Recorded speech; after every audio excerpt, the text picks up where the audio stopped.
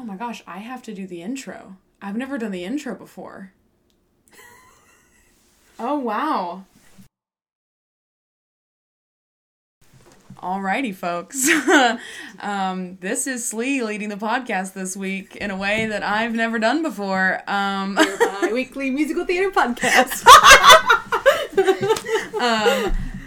But we have to do our things first. Oh, and I didn't even write it down. It's okay. Okay. We can take a second. We got it. Listen, without Kat, we're all just crumbling pieces of garbage. We're a crumbling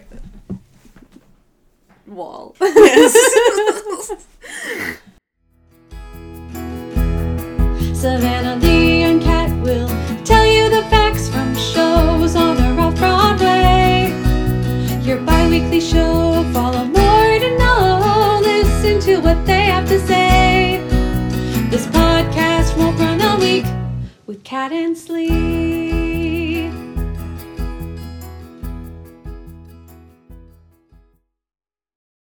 Hello, everybody. I am Gary Busey as Jack Kelly in the Hollywood Bowl's Newsies. That's it.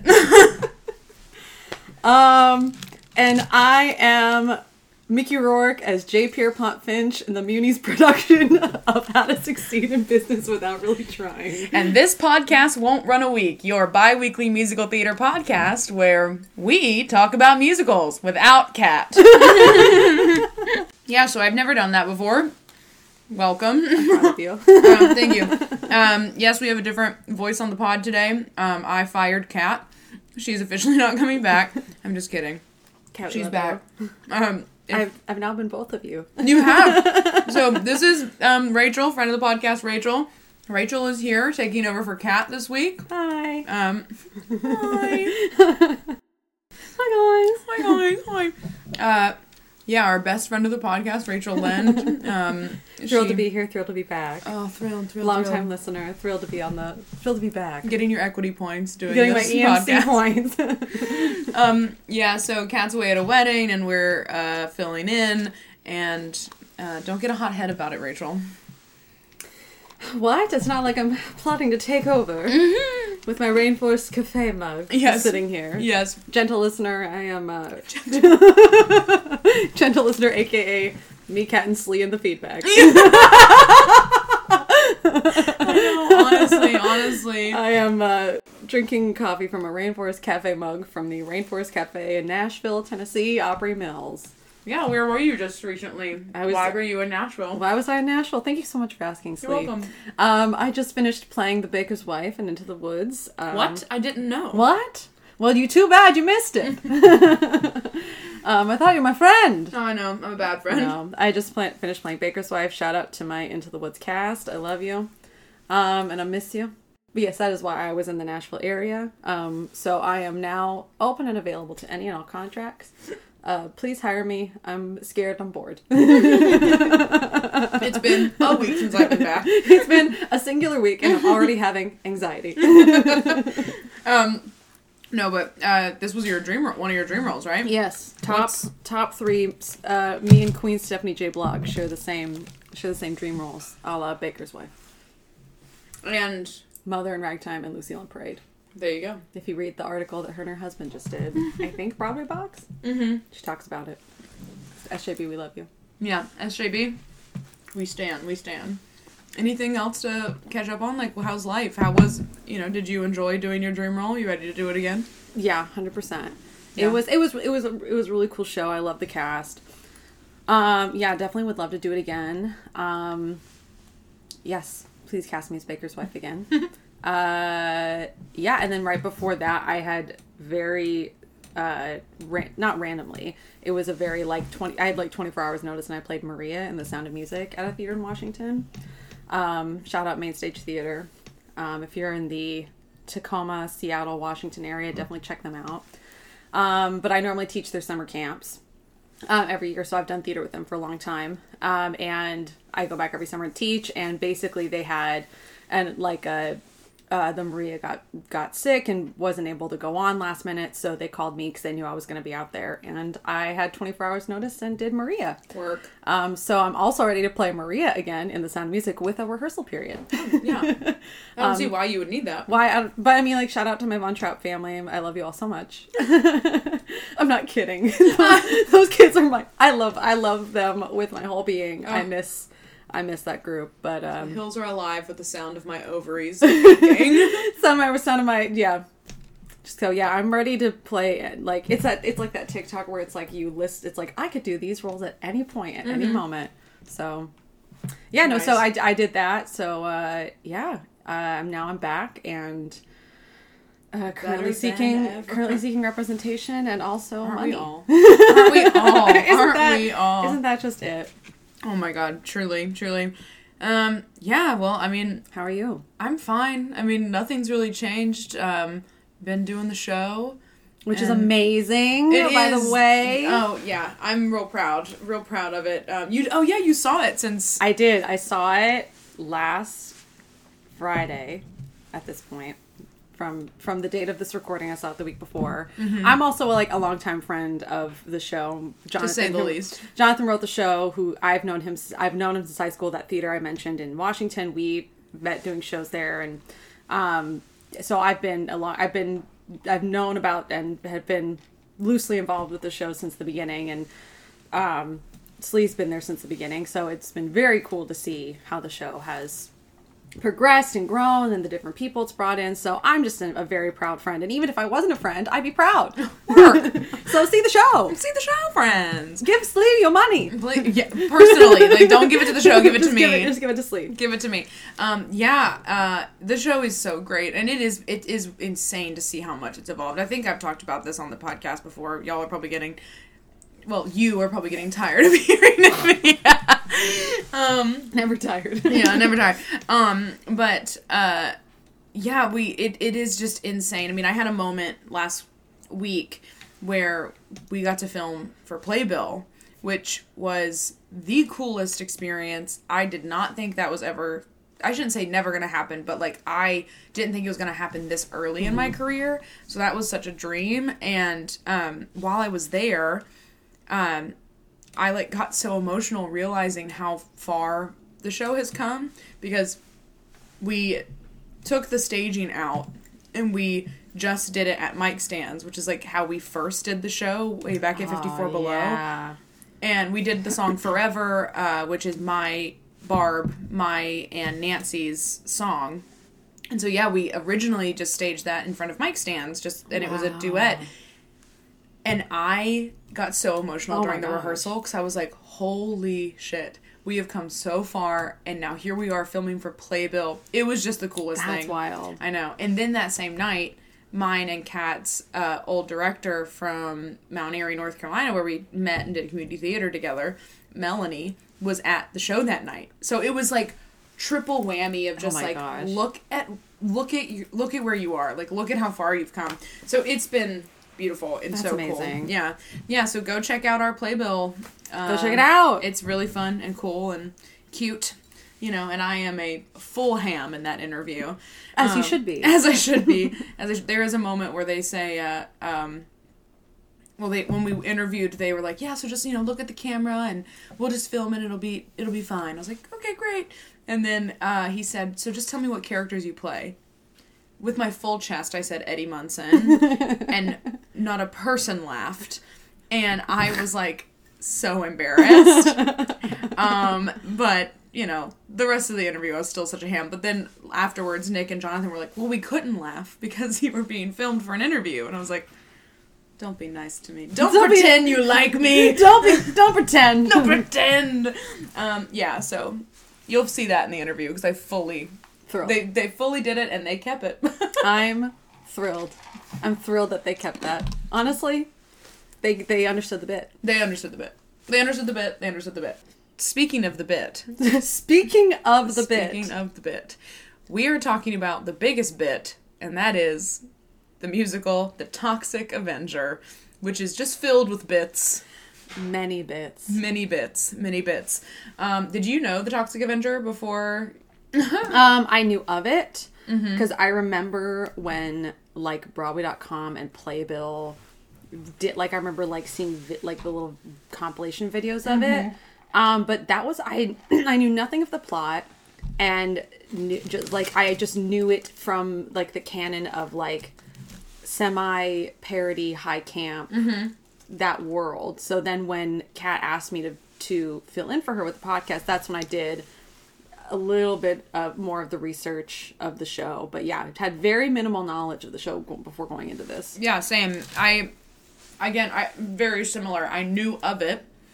I guess to, like, kind of jump in as I talk about this, it came out in 2008, which was, like, right around when Kat and I started really diving deep into, like, not just the shows that we did at the community theater, and we kind of just started picking up, like, what are, like, weird little underground funny, you know, kind of just what framed, I think, our taste in musicals. And that's how I knew it, and it was off Broadway at the time. And I remember coming to New York and seeing it on the TKTS. Oh, wow. Yeah. And remembering that I knew what it was, but not enough that I wanted to go see it. You know what I mean? You know what? Because I think I went to New York in 2009, and now that you say the TKTS, I feel like I remember seeing it on the TKTS now and being like, what is this? Mm-hmm. Yeah. Absolutely. And it also is one of those titles that stick out to you. Like, you won't forget seeing it on a thing. Yeah, so this is Toxic Avenger. If you haven't heard of it, I understand. It is a 2008 rock musical, and it's based off of a movie, which I did not know this.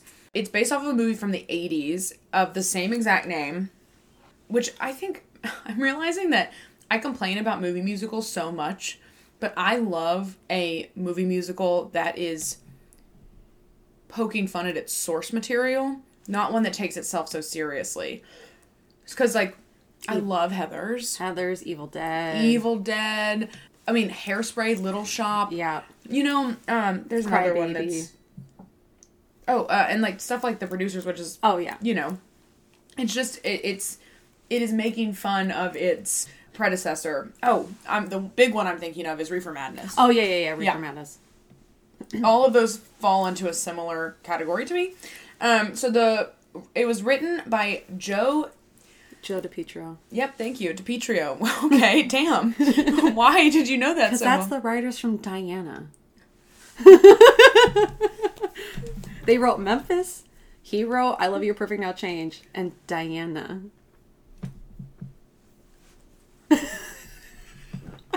What a wild... What? Gentle listener, I wish you could see Slee's face right now. The catalog. His catalog is vast. And vast, yes. And I know he's done more, but those are the big ones that I remember. I Love You, You're Perfect Now Change. It's amazing. It's incredible. It's the title alone. Yeah. I Love You, You're Perfect Now Change. So good. Wow. Yeah, okay. Work. Diana the Musical, friends. Literally, this team, Diana the Musical. Oh, work. Work. Wow. That's sad. That makes me upset. Because Diana is one of those shows that is opposite of what I was just talking about. Where it's like, it's not poking fun. It's taking itself seriously, and it's bad. If it was satire, it would have been the best satire in the world. Oh, and then it knocked it out of the fucking park. And, like, when you go through the musical numbers later, like, the musical numbers sound like Diana in this show. If you're like, I was listening to it and I'm like, that's Diana. My Big French Boyfriend. Is that Big French Boyfriend? There was another song that's a ballad that sounded like Diana. There's the duet that sounds like Diana. Anyway, Joe DiPietro. Wow. I think it's Joe DiPietro. That makes sense. Joe DiPietro. DiPietro would also make sense. DiPietro, I think. I think it's DiPietro, yeah. Let me teach you something. No. I told Kat with Parade, I was like, please tell me if I talk too much. Oh my god, no, please fill in the holes. And the music is by David Bryan, which is also, I'm guessing, of the Diana family work. Amazing. So it's a comical take on numerous different themes. Like, it's so... it is literally hitting so many things on the head and being like, you must learn a lesson from this via parody. It is how to deal with people that are different bodied, handicapped, and also global warming, environmental issues, the Green Initiative.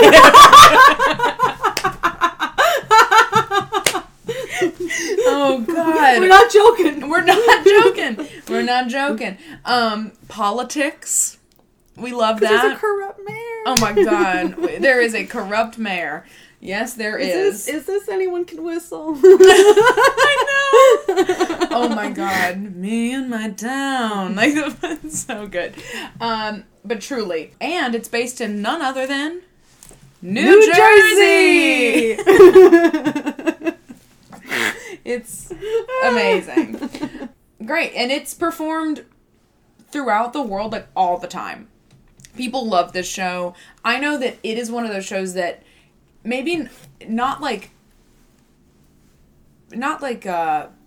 children's theaters or children's community theaters, but in a little bit of like, oh, we're trying to be the grungy offbeat community theater. This show is always done. It's like this, Trailer Park Christmas, and Marvelous Wonderettes are the three things that you always see. And then, like, maybe an always Patsy Cline. Yeah. Always Patsy Cline. Yeah, exactly. Yep. So the musical was first produced in New Jersey, and then opened officially in 2008 in October.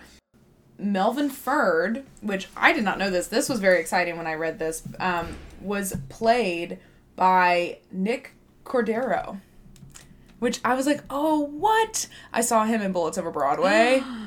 Oh, amazing. Yeah, which was, he was so good. He was so good. Yeah, and also just like, I don't know, seeing his name was like, oh. When I saw that he was the original, and like the Playbill videos from the original Off-Broadway cast, and you're just like, oh man, what a gift. I know. I'm like, even in stuff like this, you're just like, knock it out of the park. So funny, so good. So good. So good. Audra Blazer, who played Sarah, and Nancy Opal. Mama Nancy. Queen Nancy Opal. Mayor Babs Belgoody. And Ma Ferd. Yeah. People loved it. People really liked it. It received it received good press. People were excited about it, and this was in the New Jersey, at the George Street Playhouse version. That's right. Emily was saying it started at George Street. Yeah. Friend of the podcast, Emily, has worked for George Street. Yes, work diva. We love it. I guess I didn't make that connection. That's where that was. Because I wondered why. I was like, George Street, I know that. It literally hit me just now when you said that, because I had coffee with Emily this week, and I was saying I was going on the pod, and she's like, oh yeah, no, it started at George Street. Oh my God. So, work. Right there. There we go. Connections. The more and more that I do this podcast, and the more times I see Nancy Opal's name in shows, it just makes me so excited for the world. Oh my God. She really is doing God's work. She said, you guys are in trouble. I'm on my way. I'm coming to help. The New York City premiere was at New World Stages. And they really said, New Jersey to Broadway! And the New York Times called it exuberantly silly. And the New York Post called it hilariously funny. Yeah, so there's that. So it ran for a while. It ran from April 6th, 2009 until January 2nd, 2010. So it had like over 300 performances. So like a good run, you know, especially for what it is. Like, and at New World Stages, like that's pretty good. And then it went on a tour immediately across America. Oh, God, that is so salty. I had a salt bagel for the first time, and it's so salty. It's like I licked the bottom of a salt rock. Is that what those are called? Yeah. Salt lamp. I think both. I think both. Work. I don't know. If someone has the answer, please let us know. Call in. Rachel, call yourself in the back. Yeah. Call yourself back. Call yourself back. Yes. So then it had a Toronto premiere in 2009. It then had an Alley Theater production in Texas. That cast included Constantine Morales and Nancy Opel. Work. Amazing. I know. Work, Mama. Work. At the Alley Theater in Texas. She played Sarah. I'm kidding. I was about to be like, I want to see it. I know, work. No, but Nancy Opel was in that production as well. Then there was one in Hawaii in 2013. And then an Australian production. Then it was at the Edinburgh Fringe Festival.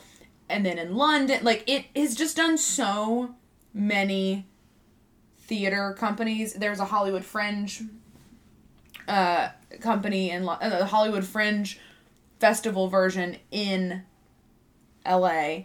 And then there was a Broadway HD musical pro-shot version filmed in 2018.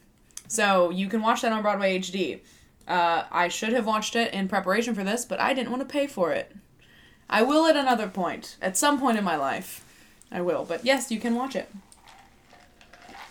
So, people lived for this.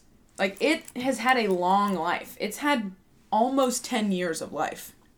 People still do it in different theaters and regional theaters across the world. And to have this many, big productions of something like this is kind of crazy. Yeah. Like, it feels very niche.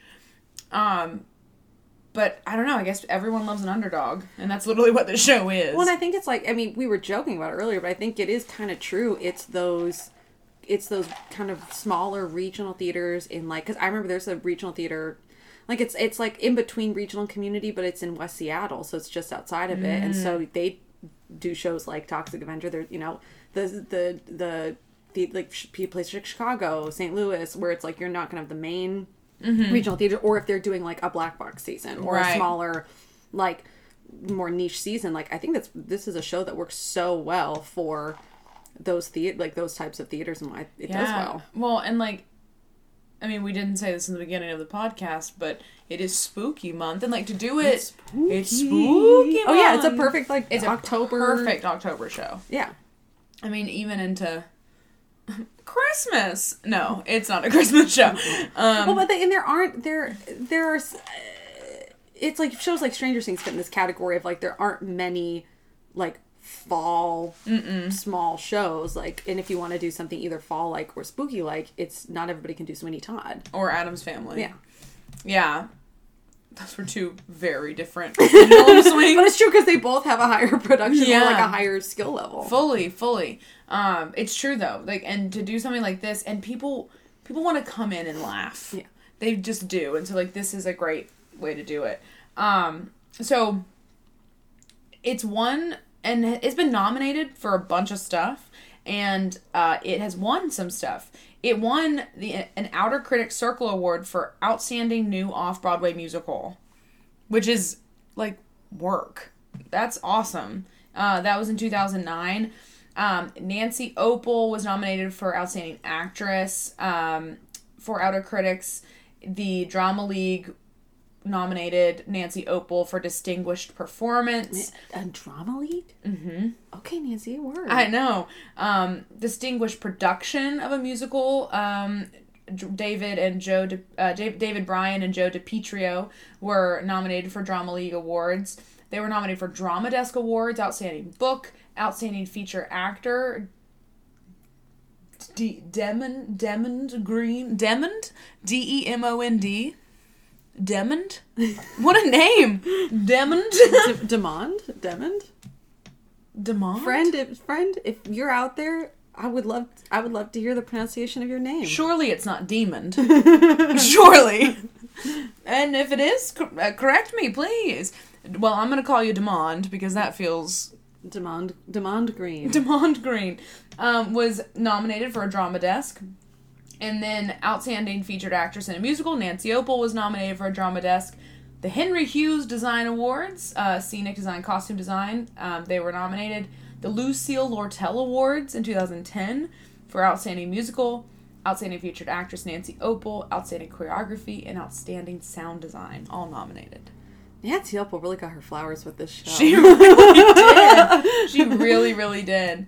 And then the Toronto production won Best Performance for a Female. And so I'm wondering if maybe... I'm wondering if that track, the Mayor track / the Mom track, is just one of those roles that you're gonna get nominated because it's just that audience favorite kind of a role. You know what I mean? Probably is. So the Off West End, which I didn't even know that was such a thing. Off West End. I think that's technically what the Stranger Things London is Off West End. Oh, okay. Oh, yeah. Congratulations and happy opening to the Off West End production of Stranger Things. They just opened at this the past Vault. week at the Vault. If you are a London listener, we never know. 1, hello, and 2, cheerio. But 2, go see Stranger Things. Hello, Governor. Hello, Governor. Would you like a cup of tea? And with that, we lost that listener. Yeah, so work. So that's the facts of that. Ready? And so now let's get into this plot.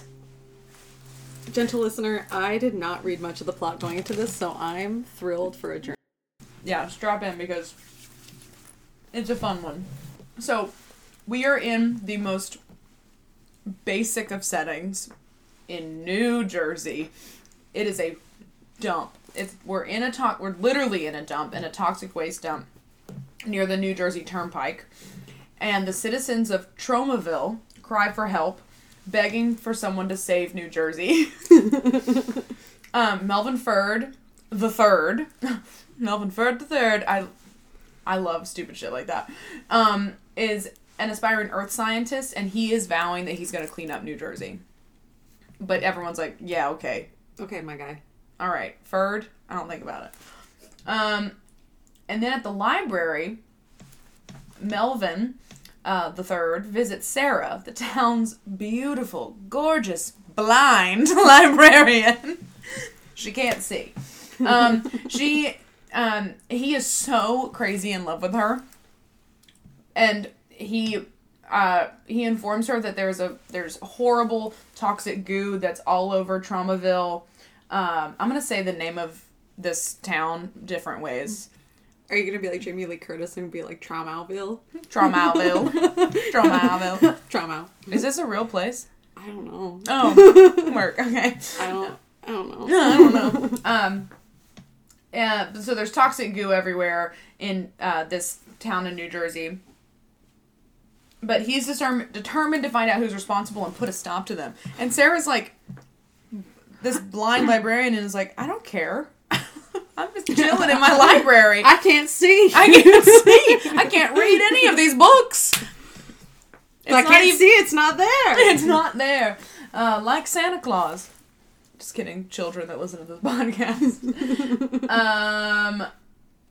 Yes. Sarah is so turned on by his heroicism and his environmental, gusto that she's like, can I please feel your face to see if I'm attracted to you or not? And he lets her, and then immediately she's like, oh, ew, never mind. And rejects him. Girl. Work. Listen, know your worth. Know your worth. Oh my gosh. Oh my god, amazing. She then points Melvin to the town records, and then Melvin makes a shocking discovery that the mayor, our strong female supporting lead, Mayor Babs Bellgoody, has an unbridled ambition to become New Jersey's governor. And then we get this crazy song where she's like, I'm just a Jersey girl, and it's fantastic. And we discover that she's not here for the greater good of New Jersey. But she is just out for her own self. Melvin then comes back with evidence and is trying to tear her down. But then the mayor is like, you know what? Fine, whatever. Come at me. I don't care because I am the person that is throwing all the toxic waste into New Jersey. Then the mayor says, you know what? I'm going to change my ways. Don't tell New Jersey that I'm doing this. I'm going to change my ways. And I'll make you my deputy. And Melvin leaves, and then she immediately tells her, like, 2 henchmen. It's very, very Disney villain of her to have 2 henchmen to go and... Oh, and their names are Sluggo and Bozo, by the way. Sluggo and Bozo. Beat it, Bozo! Beat it, Bozo, which I'm sure they make that joke Absolutely. at some point during the show. Absolutely.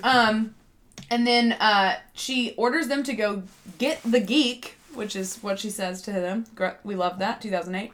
And the goons then toss Melvin into the toxic waste. Work. Thought they killed him, but just kidding. Sarah happens to walk by on her way home in an incredible coincidence.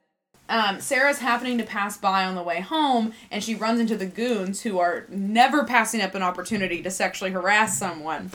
And Sarah is taunted by them and immediately faints.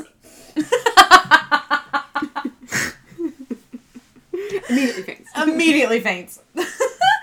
But as she does, a large, terrifying roar shakes the stage.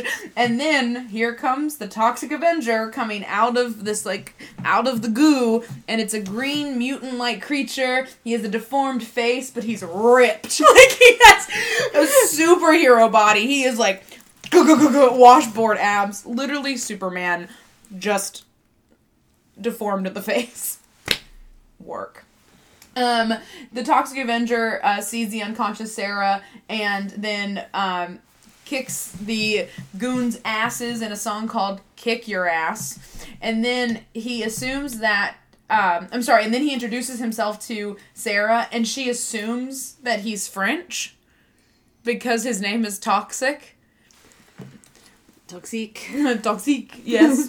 And so she nicknames him Toxie. Work. Foxy Toxie. Oh, little Foxy Toxie. And he is delighted and is excited that she's excited to meet him and that he got to save her life. And then she's like, can I touch your face? And he says, no, because I have bad acne.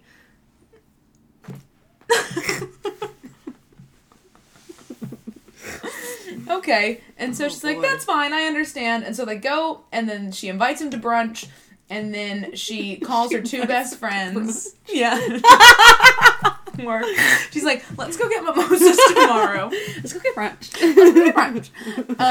And then she calls her best friends, and then if you don't know any song from the show, you might know this song called My Big French Boyfriend. I feel like that is one of the more popular songs, and that's what she... It's like the girls in musical theater who think they're niche. Yes. Sing this song. Mm-hmm. For showcase. Mm-hmm. Or at least they did when I was in college. We are getting old. I don't appreciate it. Me either. So she calls her best friends, and she brags about her new smoking hunk of a hero in My Big French Boyfriend, the song. I think, aren't the best friends' names, Shanique and Diane? Or something like that. Work. Diana. It's very stereotypical 80s movie names or something like that. Oh, sure. Like Veronica and Veronica and or Clueless. Oh, yeah. Oh, sure. Oh my god.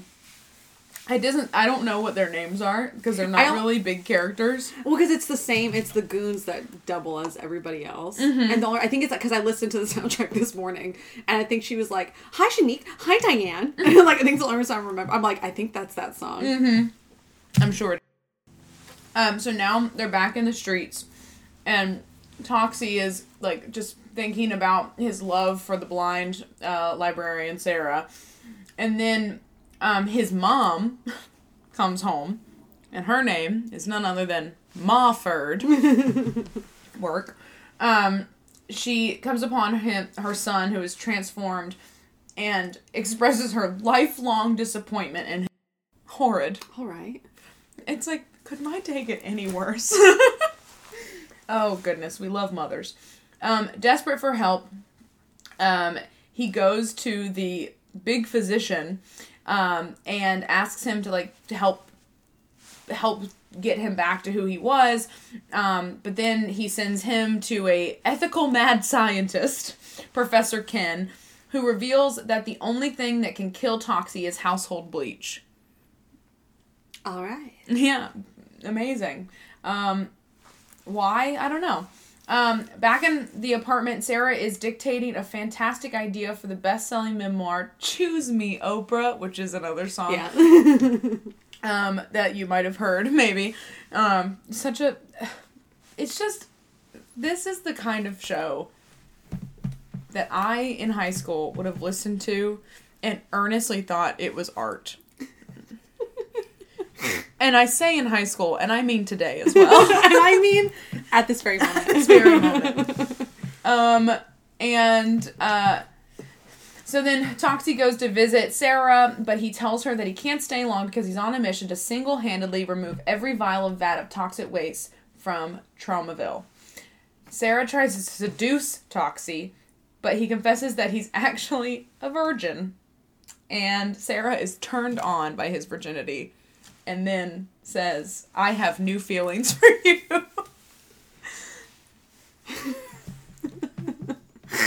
In a song intelligently entitled Hot Toxic Love. Again, art. Okay? It's art. Art. Then they go to the docks. The mayor is supervising an unloading of a huge shipment of the toxic waste, but Toxie foils her plan, and he reveals that he's actually Melvin Ferd III and has known her plan all along, and no one allows a super mutant freak to get the better of her, and the mayor vows to destroy him. So I'm sure it's very much like in Urinetown, whenever she goes, you need to get a level head, Bobby. Oh, wait, what does she say? It's because it's in Look to the Sky. I know exactly what part you're talking about. She's like, you need to do this, Bobby Strong. Yeah. You need to do this! Yeah, exactly. Yeah. Oh, you get it out of the clouds, Bobby Strong! Get it out of the clouds! Yes. Absolutely. That's what it's giving. Yep. That's what it's giving. Giving Look at the Sky. Yeah. Love it. Love it so much. So then, the mayor... but she vows to destroy him a la Urinetown. But, unfortunately, everyone is so taken by the new unsung folk hero that is Toxie, and everyone is excited by him, and everyone loves him. He becomes the Superman of New Jersey. So then the mayor decides to go to the professor's lab and insisting that he tell her how to kill him. The professor refuses, and the mayor overwhelms him with incredible sex appeal and fucks the answer out of him. Which I'm like, my track. This is my track. Work. And then at the beauty salon, Melvin's beguiled mother is informed by her two hairdressers, Lorenzo and Lamas. Not Lorenzo Lamas. Oh, see, again, art. What is that? Is there a TikTok? Oh yeah, there's a TikTok where it goes art. That's what this whole thing is. So his mother tells Melvin or Toxie that his mother's childhood enemy is no one other than the mayor herself, which is also a great joke because the mayor is also played by the woman who plays Ma, and so it's like you're your own worst enemy. Art. Work. And she's on her way here now. Determined to find the whereabouts of Melvin / Toxie, the mayor corners Ma, which I'm so curious. I want to know that staging. Yeah, how do they do this stage? It has to be. Because I think that song is her singing to herself. Well, it's called Bitch, Slut, Liar, Whore. Yeah. And I want to put it in my book. Please do. Yep, I want to. Maybe it's giving, I hope it's giving that. what is that song, from Jekyll and Hyde? Oh, it's, is it Transformation? Yeah, Transformation, yes. I love the David Hasselhoff pro shot. Art. Oh god, that is so salty. Oh, I'll never get that again. Oh, Mike's, it's like margarita salt, like thick rocks. Mike's, you Ooh. done goofed up. You done goofed up, kiddo. Bitch, slut, liar, whore. Yes, of course. Can't wait to put that in my book. Absolutely. So back at Sarah's apartment, she grows increasingly frustrated with her fruitless attempts to seduce Toxie, the virgin. But the mayor is closing in on Toxie and tells Sarah he must leave Tromaville. Before he goes, he reveals his true identity, and Sarah is flabbergasted, but vows to love him anyway, even though she was disgusted by his normal person face. I love that. She decides to love him, and they tearfully suggest that they both start seeing other anyway, but then she touches his face, and then she's like, I think we need to see other handicapped people. Sarah, the true toxic one of all of them. The true Toxie. Yeah, the true Toxie Roxy. Toxie Roxy Heart. Yeah, so Toxie is heartbroken and cannot sustain the beast within, and sings a song that is about his heart being torn out, and it's like, yeah, okay, we get it. And then, at the library, Mofford finds Sarah crying. Why? This was your choice. But Ma convinces the sobbing librarian that her mutant son isn't that much different from other men. He's just extremely ripped and a little deformed. He just fell into a toxic waste. In an inspiring and beautiful moment of human understanding, they reflect in a song called All Men Are Freaks. And you know what? They're not wrong. Not wrong. So then now we're at City Hall. The mayor is rallying the citizens of Tromaville to form a drunken, frenzied lynch mob to find Toxie. The chase... This is feeling very Beauty and the Beast now at the end. Which I think I read somewhere about the parallel of Beauty and the Beast in this, so it makes sense. The chase ensues, encompassing everyone in Tromaville until Toxie is cornered. And then the mayor is about to extinguish him with bleach. And then Sarah rushes in and fires several gunshots. Remember, she's blind, so she's just like... She's just blind. Shooting. Every single one of the gunshots missing the mayor, so she doesn't hurt anyone. Fortunately, one shot eventually hits the mayor, but not before Toxie has been hit with the bleach. Not the bleach. Not the bleach. Toxie crumbles and dies in Sarah's arms. The librarian weeps. Mofford rushes in with the one thing that can save him. The most vile, disgusting liquid on earth. A glass of water from the Hudson River.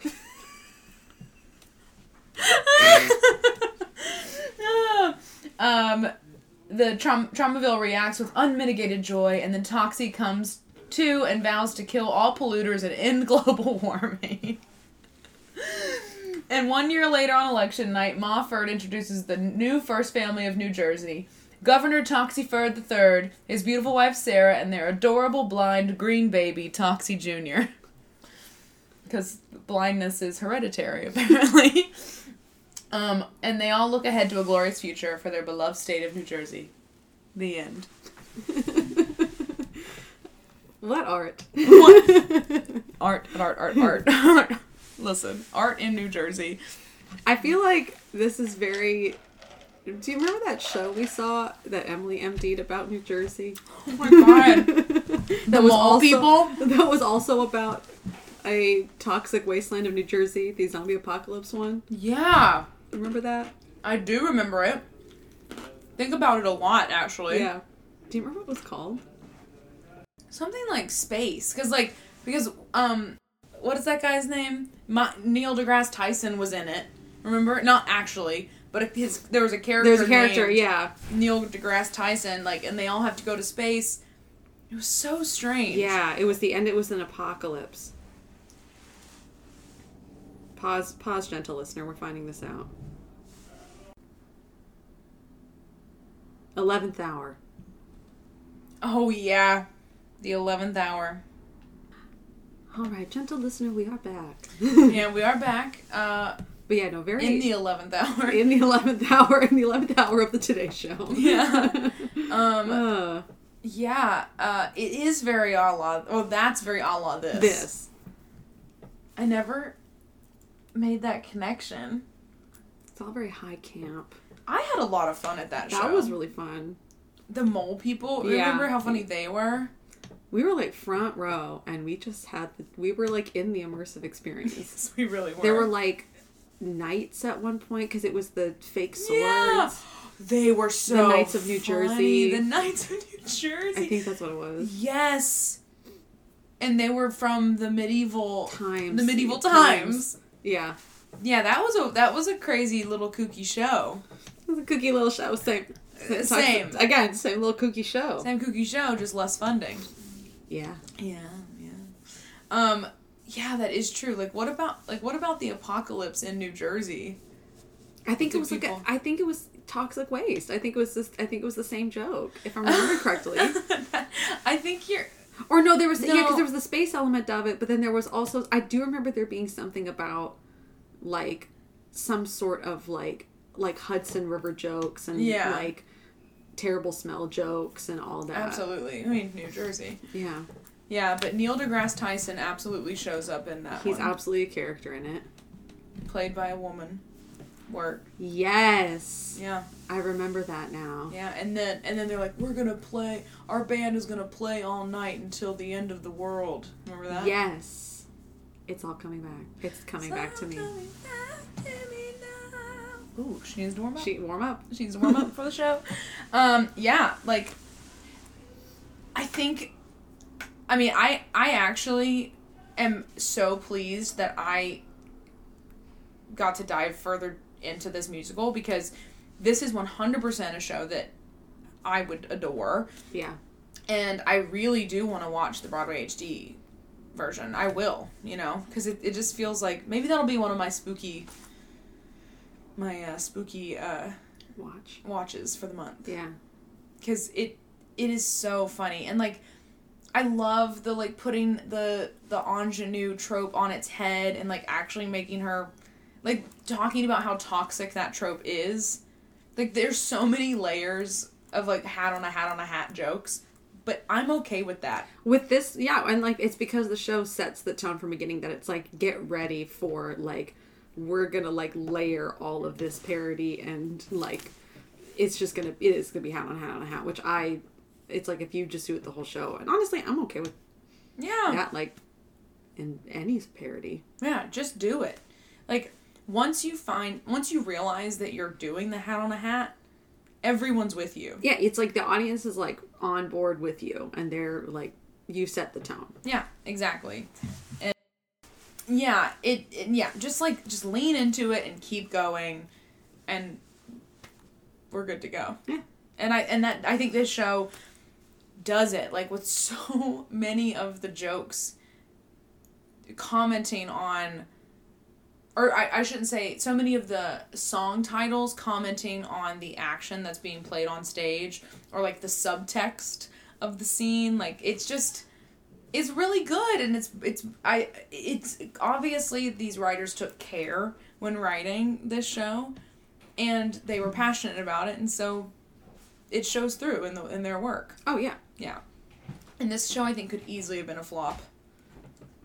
But it wasn't. Well, and that's why it cracks me up that it's the music is so similar to Diana. Yeah. And it's the same writers, but it's the fact that it's similar. Diana should it should be the greatest satire, but it took itself too seriously. Fully. So it's almost it's Toxic Avenger if it was taken seriously, Yeah. a serious movie adaptation. Yeah. I still can't believe that Diana happened. listeners, we covered Diana the musical at the beginning of this year, so go back a few months and listen to that one, because that was a wild one. It's a while. Literally, Kat and I saw it when it was on Broadway, and it was one of the best times of my life at the theater. Because that was at the point where I was after the Netflix special had come out, and so everybody knew it was high camp. Yeah. It was also like the last week they were running, so they were just like the whole cast was in on the bit. Oh my god, it was so bad. It was so bad. I am sad I missed that one live. Really sad. I did watch the Netflix Pro Shot, and it was so bad. You know what else I hear is not good? Oh, The Devil Wears Prada. Yeah. Elton John said it's not finished. Oh, one of the guys in Into the Woods saw it in Chicago. Said it was sorry to the team at Devil Wears Prada, but it is open knowledge now that it did not do well. Mm-hmm. And a lot of the reason was because they said it didn't feel like the show itself doesn't feel like it sings. Like it's like everything felt like forced, and the music and lyrics weren't that good, which is wild because it's Elton John, so you think like it's gonna be great. But the rumor is that, I mean, they've openly said they're not ready for Broadway. Like they said that they need more time to develop it. But the rumor is that they're basically replacing the entire creative team except Elton John, even though the music is the biggest problem, from what people have said. Wow. So again, this is all speculation, allegedly, but like it is like very open. Like the team is openly talking about how it needs work. Yeah. Well, I also heard that the costumes, the reason I brought it up is because of the costumes. I thought Diana's costumes were amazing. But the costumes in Devil Wears Prada, I've heard, are not good. Well, and that makes no sense. Well, also, like, listen, I get that you want to try to make it a little bit different from the movie, but, like, give Beth Level the ice blonde wig. Yeah. She does not, she has, like, an auburn redhead wig, which, like, I'm sure she works, but, like, she doesn't look like Miranda Priestley. Yeah. She looks like Beth Level playing, like, an incredible, like, powerful CEO. Right. But not Miranda Priestley. Yeah, no. Make her Miranda Priestley. On that note, let's Dreamcast. Let's Dreamcast. Yeah.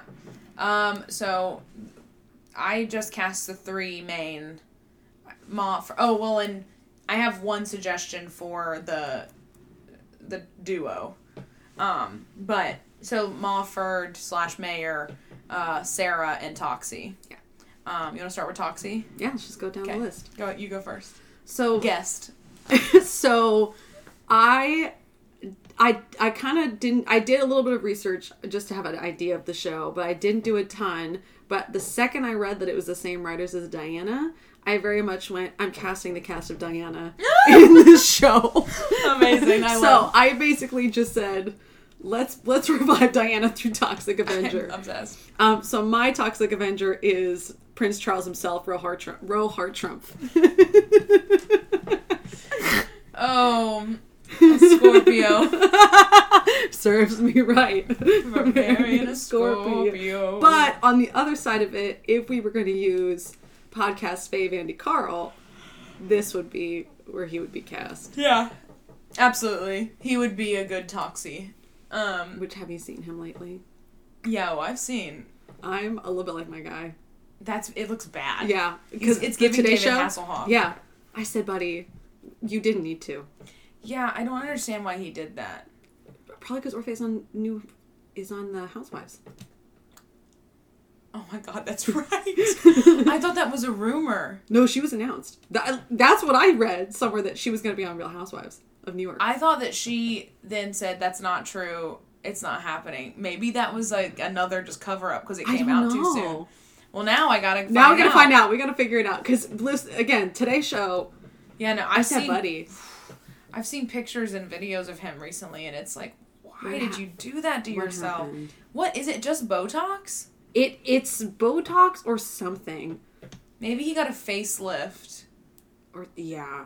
I'm like, he didn't need it. No, it looks bad. Which is wild, because I saw him at Romeo and Bernadette in, like, the spring, and I didn't see anything. Yeah. Like, he looked like normal Andy Carl. Yeah. Andy, we love you. Andy, we love you. Andy, we just love want the you. best for we you. want the best for you, Andy, and we have questions. Yeah.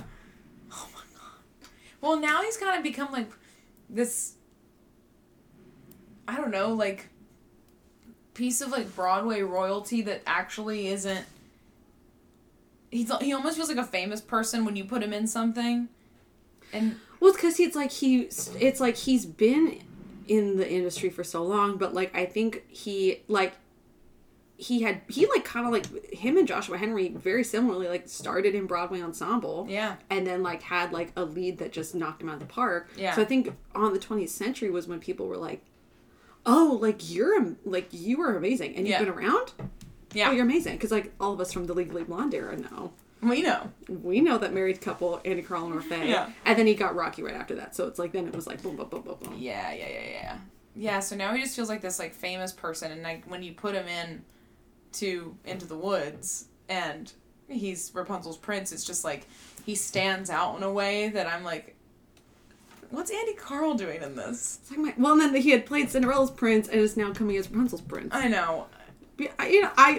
I'll see it. Yeah, I'll see it. Because that's when Brian Darcy James comes in.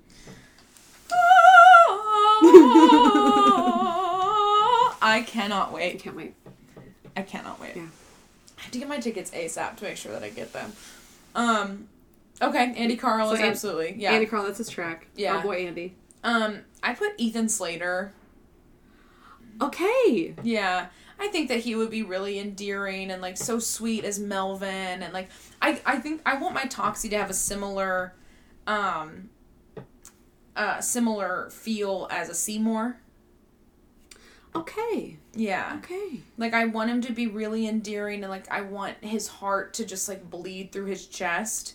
And so then you have the humor of this, like, real, like, womp womp guy to then have the chest and the pecs and all this stuff. The transformation of but yet on the inside, he's still, like, Rob McClure. Yeah. You know? So that's kind of what I'm... But Ethan Slater kind of blends those two realities. But I also would love to see Rob McClure in, like, a buff suit and be like, I'm coming to save the day. And he's like, I think he's from New Jersey. Work. Yeah, but yeah, I want him to have, like, a Seymour quality. Okay, yeah. So that's that. That's not, I like that. Sarah.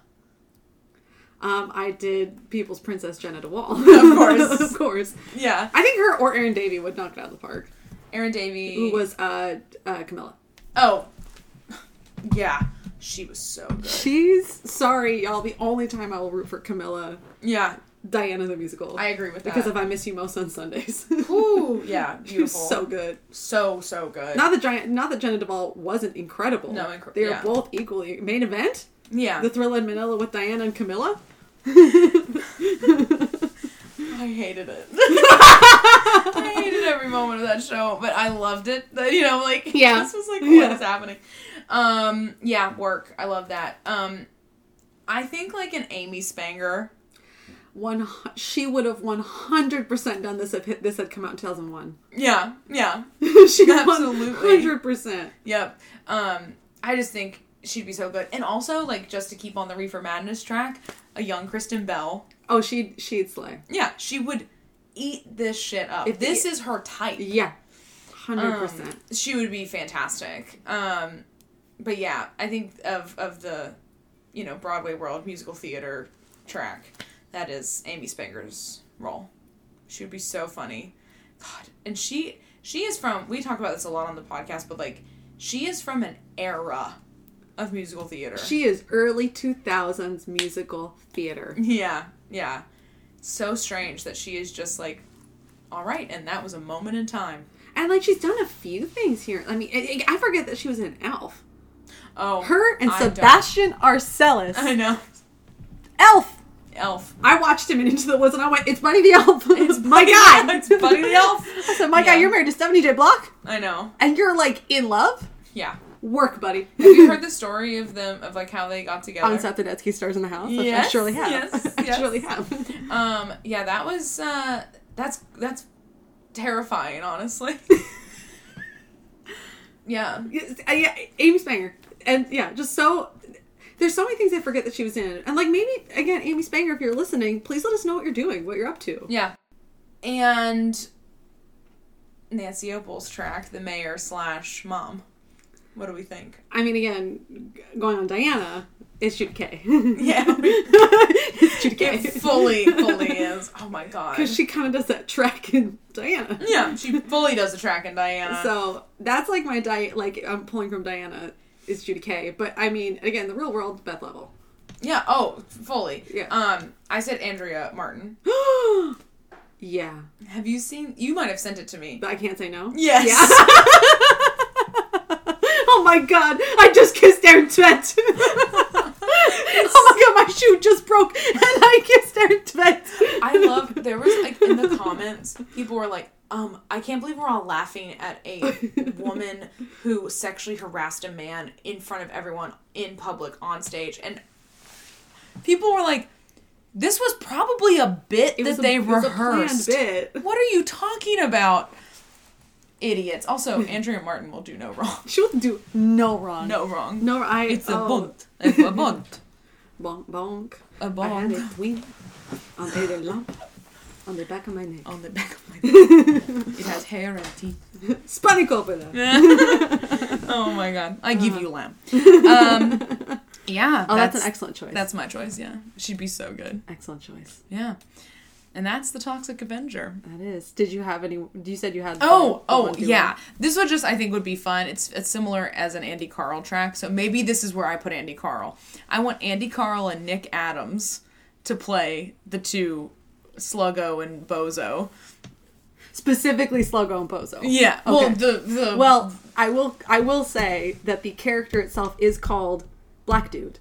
So I don't think Nick so Adams... they won't do that. So I'm saying won't if do you that. specifically want Sluggo and Bozo as separate characters, that absolutely tracks. Then yes, that's what I But want. just so that we don't... Listen. Yeah, no, I don't want that. I don't want that. No, Sluggo and Bozo. Specifically Sluggo and Bozo. Yes. And her friends.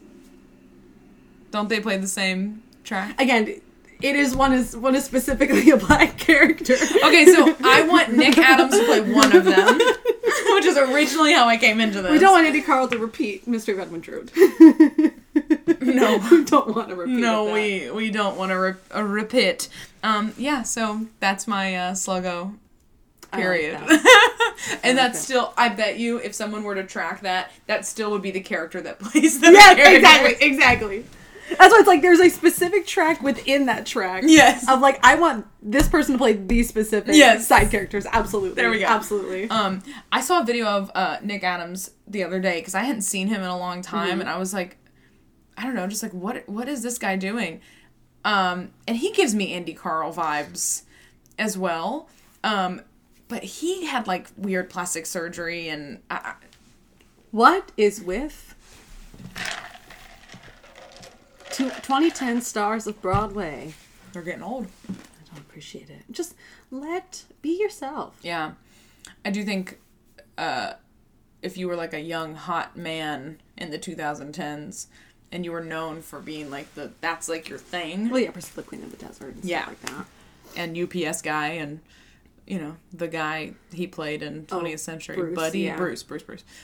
Yeah, I mean, I'm sure that's difficult to age, but I'm also like, welcome to being a woman. Welcome to being a woman. Well, anyway, guys, that's the Toxic Avenger. Thank you, Rachel Lind, for joining us this week. We appreciate you and love you. Thank you so much for having me. Always love joining the pod. Always love joining the pod. Always love joining my friends with my favorite friends on the podcast. Ooh, yeah. Ooh. Anytime, thrilled to be here. Yeah, thrilled to... Speaking of favorite friends on the podcast, just a quick little tidbit before we go.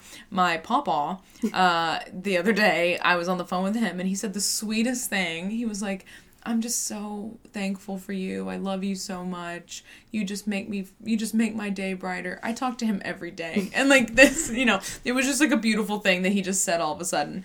But then he goes, you're my favorite granddaughter named Savannah Lee. Papa. Thanks. Yep, because the Icon. list is so long. Icon move. Icon. He said, I will not get trapped in a hole by saying that you were my favorite. I will not have a pull quote. No, I won't. Yeah, so, that's that, y'all. That is that. Kat will be back next week, or next time when we do da-da-da-da, da-da-da-da, da-da-da-da, da-da-da-da, da-da-da-da, Shrek. The Addams Family, friends.